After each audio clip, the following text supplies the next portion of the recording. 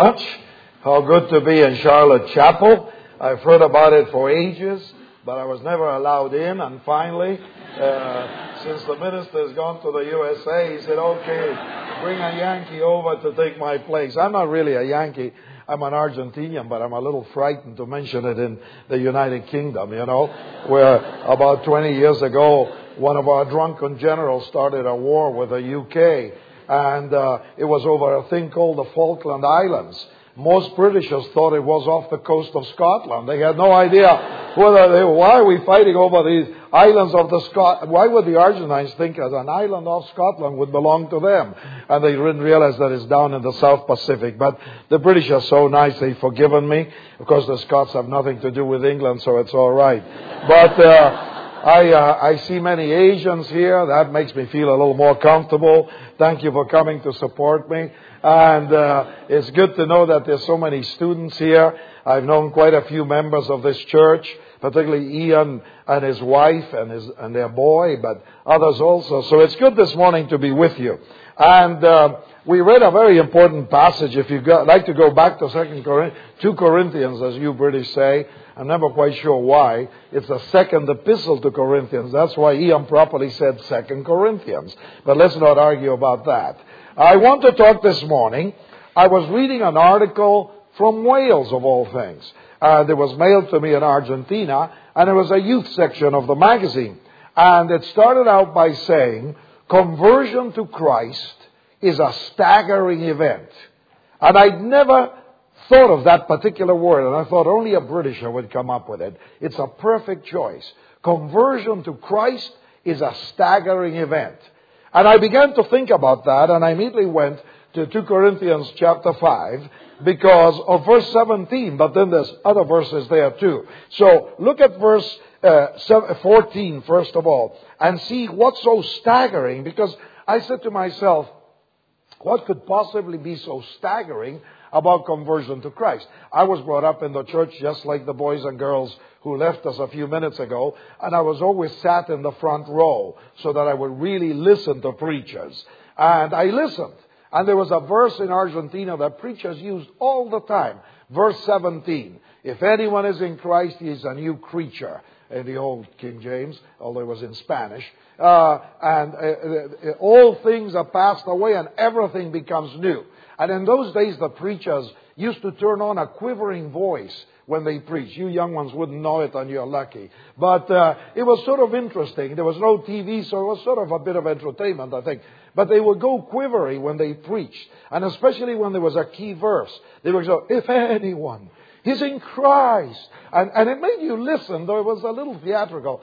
And he is a new creature. All things are passed away and all things become new. And I would listen as a boy, but nobody ever explained what was the old and what was the new. And you'd see people who were converted and they got baptized, and you looked at them and their face looked pretty much the same, and the way they dressed, and I often would think, what's different? What's the old that's gone and what's the new that's come? Well, in this passage you have 3 major staggering things. First, in verse 14 is what I call God's rescue operation. The theologians call it something a little different, but it's the same thing. It says, Christ's love compels us because we are convinced that one died for all, and therefore all died. And he died for all, that those who live should live no longer for themselves, but for him who died for them and was raised again. That is a rescue operation that took place on the cross when Jesus Christ died for us. And then on the 3rd day he rose from the dead, and that completed that aspect of the rescue operation. So the first R in this passage is, the old theologians called it redemption, but I like to call it rescue because it's a little more understandable in our day. God rescued us from ourselves, you notice it says, so that we would live no longer for ourselves. That was the rescue operation. The main enemy we have is really ourselves. Satan is an enemy, the world is an enemy, and so on. But the worst enemy we have is ourselves. And it says here that Christ's love compels us because he died for all, that we should live no longer for ourselves but for him. living for ourselves is selfish living, and it leads to all sorts of sadness and problems that you see all around and even inside ourselves. The second R is in verse 17, which I call recreation. Old-timers called it regeneration. Same thing with a little different twist. Recreation. Therefore, if anyone is in Christ, he is a new creation. The old has gone, the new has come. Something staggering, that when you open your heart to Christ, you are recreated. Ian did it so well a few minutes ago when he did this hand thing. I'm going to copy it now. I like it. And when they sinned, then the distance came, and then Christ came and brought us together. We are recreated, and it's a staggering thing. We'll come back to it in a second. And then the third thing is in verse 19.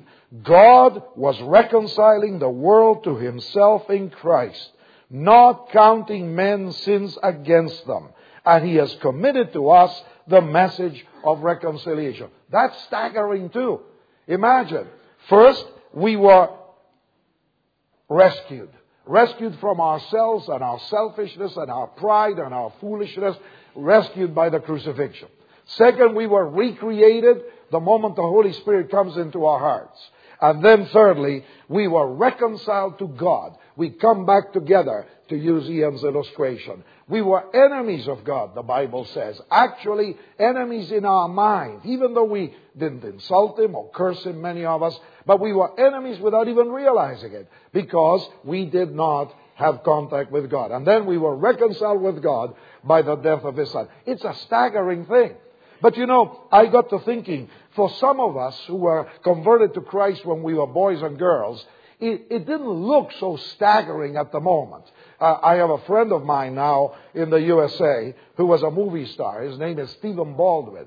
And he was a well-known bad boy in the USA. Drug addiction, nightclubs, appearing on television, looking haggard and destroyed, too much drinking, playing around, doing stuff you're not supposed to do, especially when you're married, but at any time.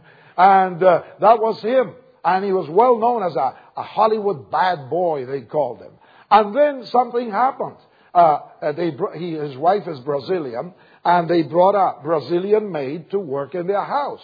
And this Brazilian, as all Brazilians, was loud and excitable, especially when they win a football match. But also anytime. Brazilians are always happy and loud, louder than Italians even.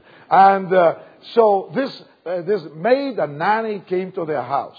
And all day she was singing out loud in Portuguese. And Stephen doesn't speak anything but English, and American at that. And so he finally got tired of this woman. And he said to his wife, who speaks Portuguese, what's she singing about? And the wife, who was not a believer, said, well, she keeps mentioning Jesus in her songs. And he said to her, well, tell her to tone it down. I've had it with all this loud singing. And when she called her in, Mrs. Baldwin, and said, you know, what was her name again? Do you remember her name? What a pity. I hate to forget names. And it's not old age. I've always forgotten names. And it's almost on the tip of my tongue. Anyway, he called her and said, you know, my husband says you got to stop singing so loudly, especially mentioning Jesus all the time. And being a Brazilian, tall and skinny, she said, ha, ha, ha. She said, you think I came in this house to take care of your house and your children? The wife said, well, yes, I sure do, and that's what I pay you to do. She said, well, I'm doing my job, aren't I? And she said, yes, you are, but you've got to sing a little lower. She said, look, when I left Brazil, I went to my church. And I told them I was invited to come and work for somebody in America, and they gave me their blessing. And then somebody stood up and said, this woman, when she goes to America, is going to lead an important person to Jesus Christ. And that person is going to start their own ministry and speak for Jesus Christ all over the world. And that's why I'm here. So the wife went and told Stephen. And Stephen went into a panic, you know. He said, I don't mind turning to Jesus Christ, but having a ministry, no. I'm an actor. I don't want to be anything but an actor. Well, his wife received Christ thanks to this woman. Oh, her name is on the tip of my tongue. Anyway, and she began to pray. And she prayed an hour a day. And when Stephen would wake up, he's told the story that he would find his wife on her knees, sometimes flat on her face, praying for an hour. And at first he began to think, wow, I've got a Christian wife. What an amazing thing. Then he began to get annoyed because an hour every day, you had to keep quiet because she was on her face. She read the Bible another hour. And then finally, 9/11 came. You remember the towers and all that. And when he saw the towers, he said, oh, my soul, if this can happen, Jesus Christ could come back again, and I'm not ready. So he gave his life to Jesus Christ. Now, the change in his life is so evident. No more nightclubs, no more ladies of the night, no more drinking, no more drugs. It's very visible. It's staggering, and it's visible. But some of us, like me, I came to Christ when I was 12 years old. I was too little to have a mother-in-law to beat up on, I was just a boy. I hadn't committed any of the big ones, But it was equally staggering. For some of us, when we were converted, you visibly see what Jesus Christ saved us from. Others, the Lord saved us from what we would have become if He hadn't come into our lives. And so, when I read this article, and it said, conversion to Christ is a staggering event, I began to make a little note. I have the piece of paper here. I just grabbed a little piece of paper and I began to write what was so staggering. And I want to see if you agree with me. And maybe you could help me at least in the first 3 or 4 points. Once I was lost, now I am. You can say it out loud. It's all right. Yeah. Even though it's a Scottish Baptist church. Yeah. All right. Once I was lost, now I am. Once I was blind, now I can. Once I was dead, now I am. Once I was a slave, now I am. Is that staggering right there? If you take time to think about it. First, I was lost. Now I'm found. Now, when somebody calls another person and says you're lost, it doesn't mean you're the worst person in town. You may be, but not necessarily. Being lost doesn't mean you're as wicked as you could ever be. There used to be a song when I first went to the USA that you probably never heard of here, but it was called Big Bad Leroy Brown. Meanest man in the whole downtown. And you don't have to be Big Bad Leroy Brown to be lost. You can be a very nice person. Old age. You can be a very nice person and be lost. One day, one of my daughters-in-law, who's a very nice person, married to my third son, Andrew, who's in town this week. And they were going to a town called Stillwater, Oklahoma. And you land in Tulsa, and then you take Highway 80 from the airport to Stillwater. And another woman picked her up to take her to Stillwater, where we were having a Christian festival. And they were chatting away, and the other girl who was driving the car was not from Oklahoma either. So they get in the car, they see Highway 80, and off they go. After about an hour, they realize, hey, where's Stillwater? We've been driving for an hour, and they said it was 30 minutes. They looked at the highway, and it said Highway 80. Finally, they stopped at some restaurant or something and said, are we on Highway 80? Yes, you are. Where's Stillwater? And they said, oh, Stillwater is an hour and a half the other way. So they were on the right highway going in the wrong direction. They weren't wicked. They were just lost. And all of us are lost until we meet Jesus Christ. And then we are found. And then blind. We are blind to the things of God. And we come alive. And then let me give you some more of my list. Once I was empty, now I'm the temple of God. Once I was in darkness, now I'm in the light. Once I was in the kingdom of Satan, now I'm in the kingdom of God. Once I was guilty, now I'm forgiven. Now, is that staggering or not? You tell me. It's staggering, but there's more. Listen to this. Whether you like to or not, I'm going to read it. It says, once I was in the slimy pit, now I'm standing on the rock. Once I was condemned, now I'm exonerated. Once I was a loser, now I'm a winner in the game of life. Once I was hopeless, now I'm filled with expectation. And all this is true. When you give your life to Christ, these things begin to happen in your life. At first you don't notice it. It seems rather simple and it seems, invisible. But as the years go by, it has an impact on your life. And then there's another set that I've got. Once I was on my way to hell, now I'm on my way to heaven. Once I was under the curse, now I've been rescued from the curse. Once I was on my own, now God answers my prayers. That is staggering, and it's true. And it happens it all begins the moment you open your heart to Jesus Christ. Some of us who've been followers of Jesus since we were boys and girls, it all seems so second nature that sometimes we forget how staggering it truly is. And there's even more. Once I was a beggar, now I'm a child of the King. Once I was a loner, now I've been baptized into the Church of Jesus Christ. Once I was an enemy, now I'm a friend of Jesus Christ. Once I was a selfish wretch, now I have a purpose outside of myself. You know, it's so exciting to think about it and to be reminded what we would have been, some of us, if Jesus Christ hadn't come into our lives. And then some of us were pretty wild in our living, and the day Jesus Christ came, things were visibly changed, even visible on the outside. But you know, there are three basic major things that I want to point out this morning. First of all, the past. In the past, all our sins are forgiven because we were reconciled to God by the death of His Son. And you know, we must never get over that. The amazing thing that happened on that cross. And then the resurrection of Jesus Christ. That God Almighty, who is holy, would say to us, I love you, I want you, come back to me. I want to be your Father. Yeah, I want you to be my child. I want to fill you with my Holy Spirit. The first thing then is the forgiveness of our sins. And you know, when you open your heart to Christ, the Bible says, your sins and evil deeds I will remember no more. No more. No more. What a tremendous, dramatic thing that is.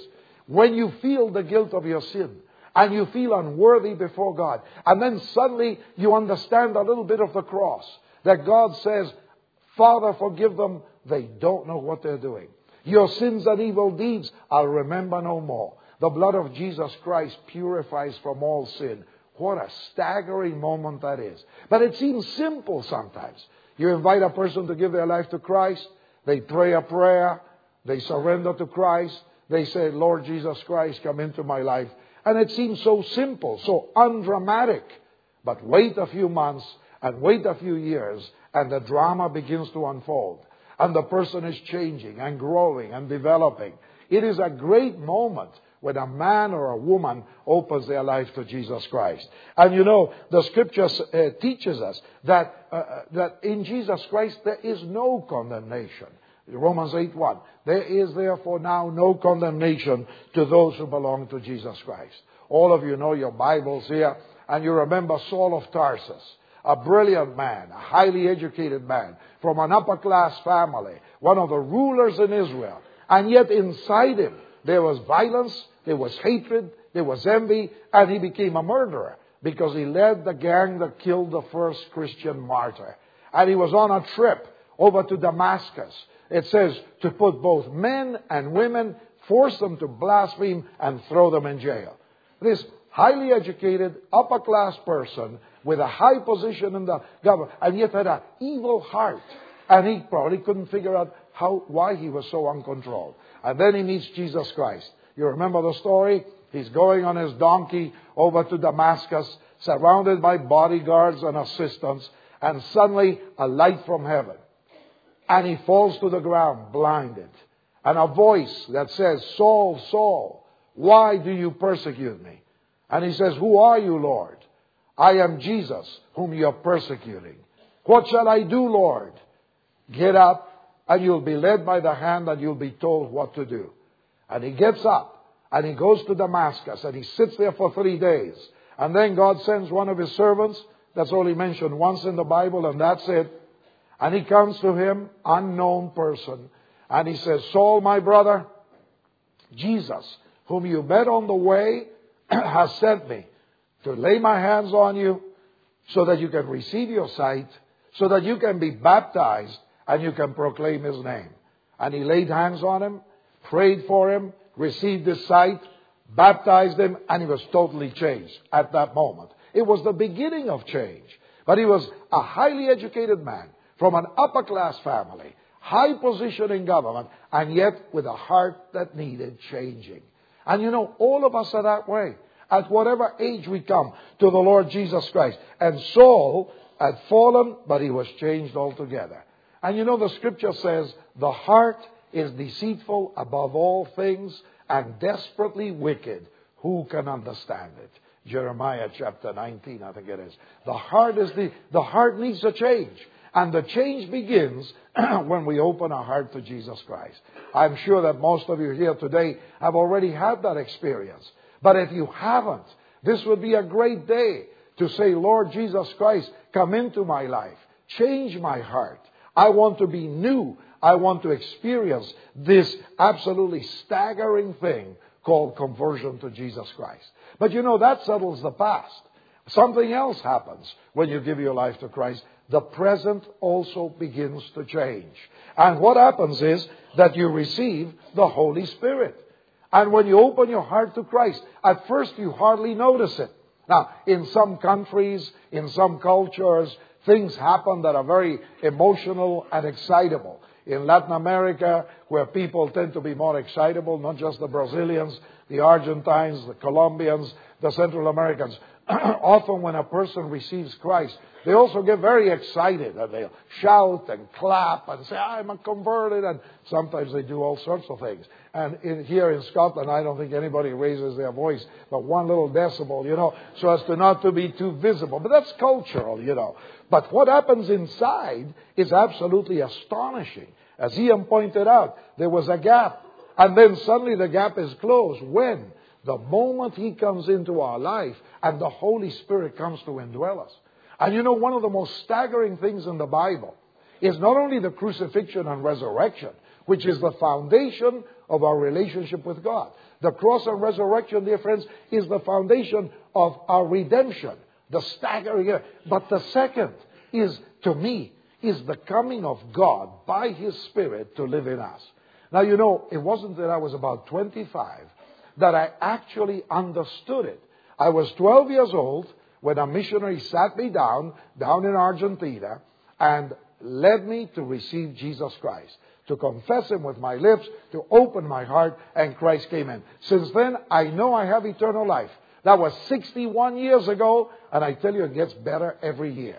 But it was only when I was 25 or 26 that I suddenly realized, I know there's got to be more to the Christian life. What is it?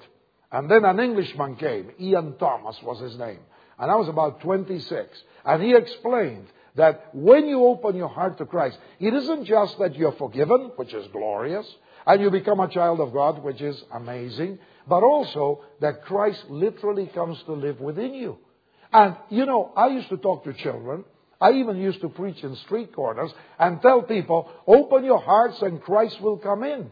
But I thought that it was sort of figurative language, that is a nice picture of explaining what it is. And it wasn't until Ian Thomas came and spoke in the States when I was visiting that I realized it literally was true.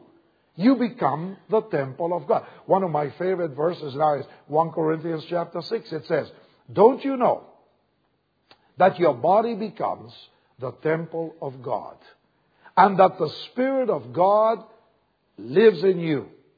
And then 1 Corinthians chapter 3 says, don't you know that you are the temple of God? God's temple is sacred. If anyone destroys God's temple, God will destroy him. Because God's temple is sacred and you are that temple. Now, we tend to think of buildings as the temple of God. So you go to India and it's a temple to some god, Shiva, or the elephant god, or the monkey god, or one of the gods. You come to the U.S. or to Europe and you go to Notre Dame in Paris and say, oh, that's a temple. But in the Bible it says God doesn't dwell in temples made by human hands. He lives in the heart of men and women. And we become the temple of God. Now imagine when that dawns on you. Is that going to be staggering or what? Suddenly you may be a foreigner like you from Asia. Or you may be an Argentinian like me, walking in fear in the streets of Edinburgh. But I can say, nobody knows me in this Scottish town, but I am a temple of the living God. And that's an amazing fact. And it's true. And when you catch that, you want to be holy. Not because somebody says, be holy or God's going to get you. But because you love the Lord. And you say, the Holy Spirit lives in me. And in chapter 5 earlier it says, we make it our aim to please Him because He indwells us. He's come to live within us. And we are a sacred temple of God. What an astonishing fact. And the fact that we resist temptation and we don't want to sin against God and we don't want to commit sins that dishonor Him is because we become aware, I am the temple of the living God. He indwells me. There's nothing more staggering or glorious than that. And if today you've never had that experience, I beg you to take time and think about it and meditate on those passages. You are the temple of the living God. From the day you open your heart to Jesus Christ. It's an amazing truth, and it revolutionizes you in a tremendous way. And then thirdly, the future. The past, reconciled to God, forgiven, become a child of God. The present, a temple of the living God. At home, at work, at the university, on the street, I am a temple of the living God. That sanctifies you, that gives you power, that makes you realize I'm not just a nobody, I am a child of the living God, and wherever I go, the power of God goes with me. It's a glorious truth, isn't it? It is. I know you don't answer back, but it's true whether you say so or not. And it's very, very exciting, you know. And then the third thing, we just prayed for a lady. What was her name, Joyce? Joyce, yes, I don't know her. But we just prayed that apparently she's ready to be called to heaven. You know, we believers who've been brought up in the church, thank God for being brought up in the church, but we take it for granted, you know. The Bible says, absent from the body, present with the Lord. It just so happens it's in this same chapter. Absent from the body, present with the Lord. This Sister Joyce, whoever she is, apparently is at the end of the road, and she may go home today. We put it that way. People say they passed. It's a new thing, this past thing. It's okay. There's nothing wrong with saying she passed. But to us, she went to be with the Lord. She went home to the presence of the Lord. And you know, it is an amazing thing that heaven awaits us. We know as believers, the day we close our eyes on earth, we go straight to the presence of the Lord. Now, the body stays behind, of course, for the day of resurrection, when Jesus Christ will come back, and all those who've died in Christ will rise first. The Lord will come in the clouds of the air with all those millions and millions and millions who have died trusting Him, all the boys and girls, all those people who have died covered by the blood of Jesus Christ. They'll come back with Him. But the bodies will rise on the resurrection day. And the Bible says, we shall meet the Lord in the air, and we shall always be with the Lord. Man, what a victorious day that is. There was an old Scottish preacher. I didn't meet him because he lived in the 1850s. And you might think I did, but no, I missed him by a few years. But they tell that this fellow would get up every morning in his cottage in one of the towns of Scotland. And he would open the window first thing in the morning and look up to heaven. The first thing he ever said was, Lord, perhaps today, perhaps today. And the Christian isn't looking forward to dying. Dying is an enemy. The Bible says the last enemy that shall be conquered is death. And the Apostle Paul in this same chapter actually says, I would rather be transferred, and not die. Who wants to die? Death is not a pleasant experience. But in fact, what we are waiting for is not death, but the return of Jesus Christ. And it's so thrilling to be waiting for that day. And in 1 Thessalonians 4, 1 Corinthians chapter 15, it clearly says how the Lord will come with the trumpet of God and the sound of the archangel, and the dead in Christ will rise first. It's a glorious, triumphant future. To me, it became real when I was a boy. At age 10, my father went to be with Jesus Christ. And he was a young fellow. As I look at it now, he was only 34. And the Lord took him home quickly. But he'd come to Christ through missionaries. British missionaries came to Argentina, brought the Bible, and my father, first my mother, she opened her heart to Christ. She used to play the organ at the Catholic Church at Mass, and she had a very tender heart towards God, but she could never figure out how to be sure that she had eternal life. And then this Britisher showed up. Everybody called him a missionary, but he actually worked for Shell Oil Company and paid for his own expenses. But he was a missionary because his whole life was dedicated to giving away New Testaments. And then he started a little chapel. And my mother was the first one to give her life to Christ. Then her mother, my grandma. And then one day, my dad never would go to the chapel. He wasn't anti, he just didn't go. But one day my mom told me, I wasn't born yet, I was about to be born. He walked in and sat by my mom. And as this Englishman was explaining the good news of Jesus Christ, my father interrupted the Englishman, and in a loud voice, he wasn't a loud man, but he said it in a loud voice, probably because he was nervous. But he said, I receive Jesus Christ right now as my Savior and my Lord. And he sat down. And my mom said she was so excited, she wanted to shout, but you're not supposed to shout in a proper church like this one. So she didn't shout. But then on the other hand, she was so embarrassed because he interrupted this proper Britisher. But you know, my dad's life was changed. And 9 years later, the Lord decided to take him home. The doctors could do nothing for him. They sent him home. I was in a British boarding school. My grandma called me up and said, get home as quickly as you can. Your dad is very sick. And when I got there, he'd just gone to be with the Lord. And my mom told me how it happened. My dad sat up in bed and he began to sing a song about heaven that we children used to sing in Sunday school, a Salvation Army song. And he sang it 3 times. He was so tired and exhausted from the fever, his head fell on the pillow. My dad pointed up to heaven and he said, I'm going to be with Jesus, which is better by far, quoting the Apostle Paul. And a few seconds later, my dad went to be with the Lord. And I was only 10 and I thought, man, that's the way to die. I mean, you know where you're going, you're clapping your hands, you say, I'm going to heaven, and boom, you take off. And it's the most glorious. That's the way I'd like to go, And not today, but I'm ready. I'm ready. I really am. Just in no hurry. But really, it is beautiful to know that, that you know Jesus Christ. And you have the assurance of eternal life. And therefore, as Ian said when we opened the service today, we Christians sing and praise God because think of it. If your past is all forgiven, in the present you're the temple of God and He lives in you. And He says, I'll never leave you. I'll never forsake. And then the future you're going to heaven. Don't you have a right to be a little happy? Some people say, well, don't get too excited because it's a bad sign of instability. Hey, listen, my sins are forgiven. I'm a child of God. I'm going to heaven. I'm a temple of God. He lives in me. He never leaves me. Let me be happy, for goodness sakes. Now, don't be too loud, but be happy, and rejoice in Jesus Christ. And don't cover it up. Let people see what assurance you have, because it truly is staggering. And the amazing thing, it's all true. It's all real. But you can know it intellectually and approve it and say, this is fantastic. I love it. I'm all for it. I'm glad it's there. And yet never experience it for yourself. I have a friend of mine in the States.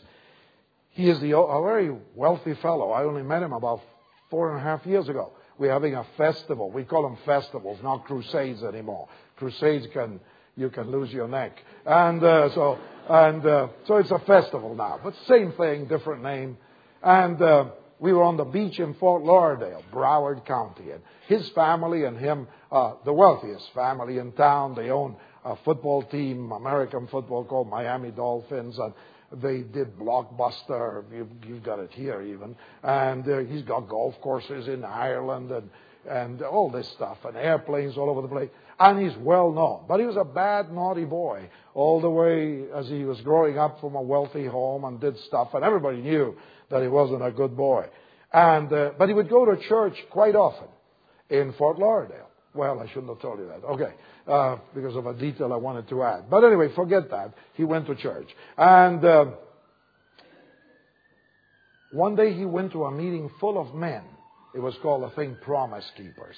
And he loaned his stadium, which seats 60 or 70,000, so that they could gather all these men. And so he thought, well, if I let them have the stadium, I might as well show up.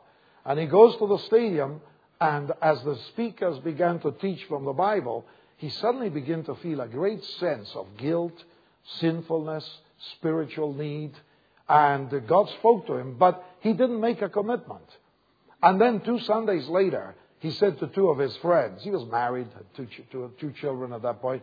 He said, come with me, I want to go to church. So he went to a church called Calvary Chapel in Fort Lauderdale, a big church. There's about 20,000 people show up. And he went and sat with his 2 friends. And as he heard the Word of God, at the end of the message, the minister said, if any of you want to give your lives to Jesus Christ, This is the moment. Open your heart. Let Him come into your life. And my friend, his name is Wayne Heisinger. He won't mind me telling you because he tells his own story. He said to his friends, come with me. I want to go and surrender to Christ. And he went forward, and the platform was somewhat like this, but just a little different. He went forward, and he just forgot where he was or who was around him. He fell on his face, spread eagle on the ground, sobbing and asking Jesus Christ to come into his life. And he stayed there for several long minutes, and the minister came down and talked to him and gave him some Bible promises.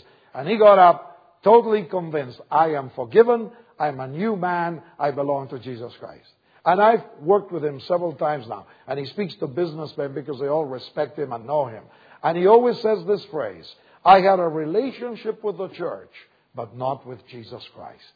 And you know, there's a lot of people in Western nations who have a relationship with the church, but never have a relationship personally with Jesus Christ.